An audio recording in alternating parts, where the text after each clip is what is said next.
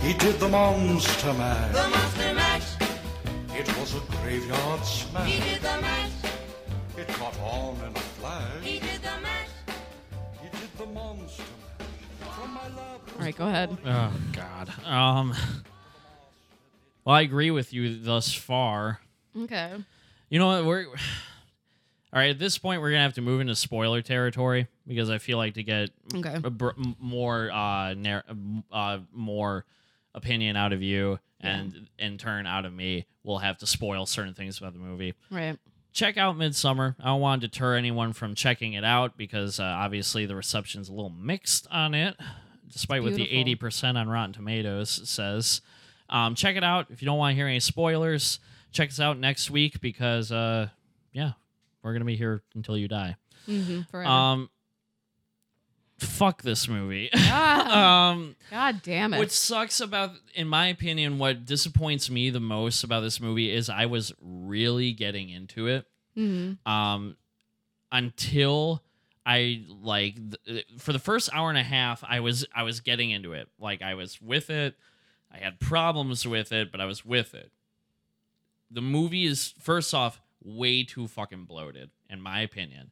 I think the movie is too long. It's 2.5 hours long, and by the hour and a half mark, I'm like looking at my phone like, are we going to wrap this shit up? And there's still another hour of the fucking movie. It's a little long.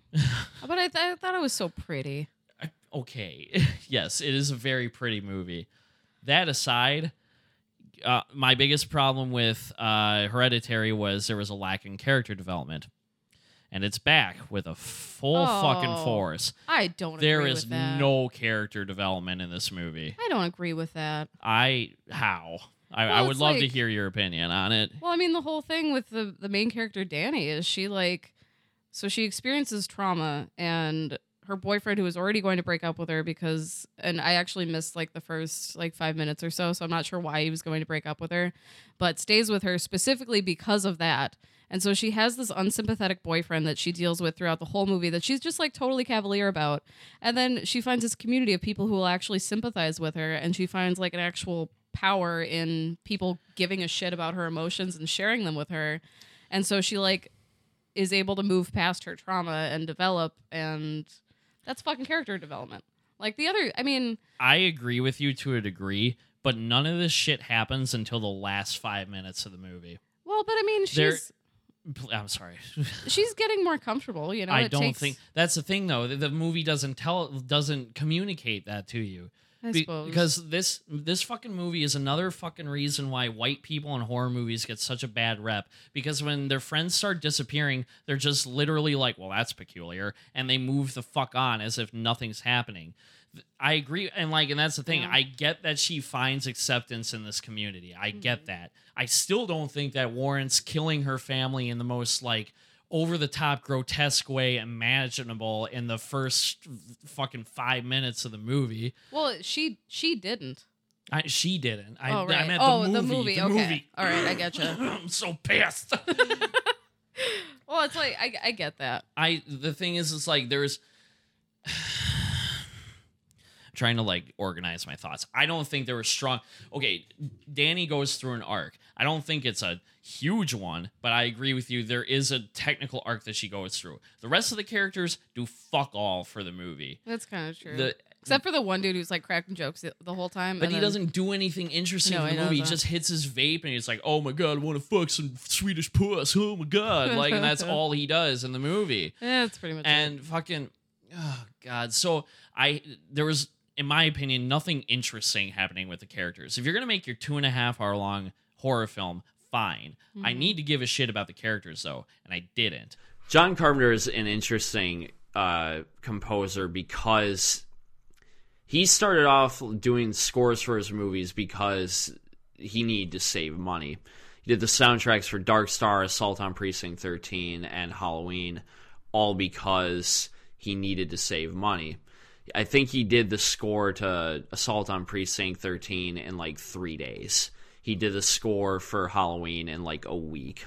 I think I just read that he banged out that original iconic theme in an hour.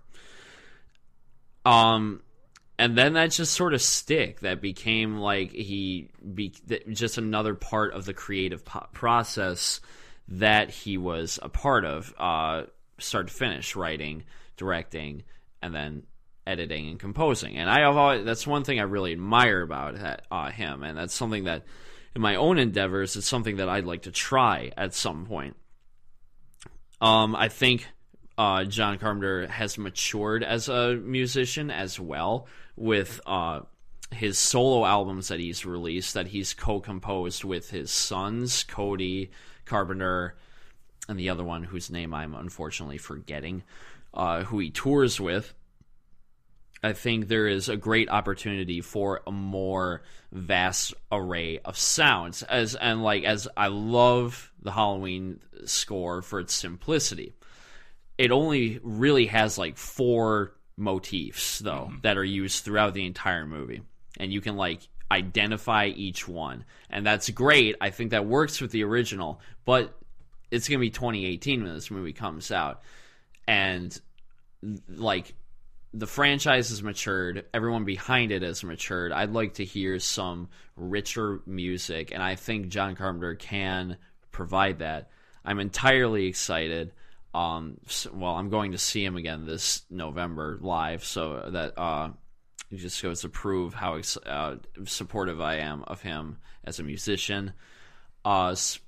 No sponsorship here, but check out his new album that he just released, Anthology. It's remakes of a lot of his classic music pieces. It just goes to show how like doing things out of necessity can stick and how they can have staying power. And I think it's another reason to be excited for this reboot, because it obviously means that something is going. We've been saying it before. Something is going right. He wants to produce it. Jamie Lee wants to be in it, and now he officially wants to do the music for it. Boy and Go. It's like a gas station. That's not good. But the only like actual recording you can purchase of it was off Boingo Alive. Okay. And Boingo Alive was a celebration of their catalog thus far, where they basically recorded live, but not with an audience, just in a studio space or a arena. Right. I guess it's on me again then. Yeah. Why is this so difficult? Jesus Christ. Because you don't take notes. You're right. I always throw in some stuff from the Twin Peaks soundtrack. Oh, right on. And from the movie Twin Peaks Fire Walk with Me. There's a lot of great moody. There's a song, it's actually on the soundtrack for Fire Walk with Me, but it was used in the show. It's called Sycamore Trees. I want to say it's sung by Jimmy Olsen, with Angelo Badalamenti doing the score or the accompaniment. Very sinister, just downtrodden jazz song. Really good. So, for you. Okay. Well, I guess on that subject, soundtracks, I would say either the Time Warp or Sweet Transvestite. That's where I was going with that too. That's also another standard. Yeah, I always have to, because it's appropriate. Yeah. Sticking with musicals, I always have stuff from Sweeney Todd and Little Shop of Horrors. Oh, hell yeah. Well. Oh, my God. I always like... It wasn't in the original Broadway show, but I always liked Mean Green Mother from Outer Space. Oh, fuck yeah. I love that one. That's such a fun song. Another one from you. Oh, we're going to do this until I say we're done. Okay. I hope you're ready. There's the song She's My Witch by Southern Culture on the Skids. One of my friends did a burlesque number to this song, and ever since I heard it, I'm just like, I have to come back to it every fucking year. I actually come back to it all the time. It's on like every playlist that I play at any bar ever. So, yeah, She's My Witch, Southern Culture on the Skids. It's kind of rockabilly, I guess is a good word for it. Really good, spooky. It's fun. Nice. Speaking of rockabilly, and speaking of Halloween too, the Captain Clegg and the Night Creatures album that was recorded in conjunction with that movie, it's all original Halloween themed songs. Dope. It's actually a pretty solid album. It's all like Southern rock, honky tonk blues. I can vouch for this. rockabilly. It's pretty decent. So yeah, a couple of the songs were used in the movie, but there's like 13 or 14 original tracks on damn. this album, and That's it's awesome. pretty solid. I couldn't for the life of me find who plays, because I think it's a comedian plays this fictional Captain Clegg, and then like Rob Zombie helped produce the actual music around the album. It's dope. And of course, we need to have Rob Zombie on the playlist. Oh, right. Any Like song by Living Rob Dead Zombie. Girl and Dragula, for Yes, sure. Living Dead Girl is my jam. Yeah.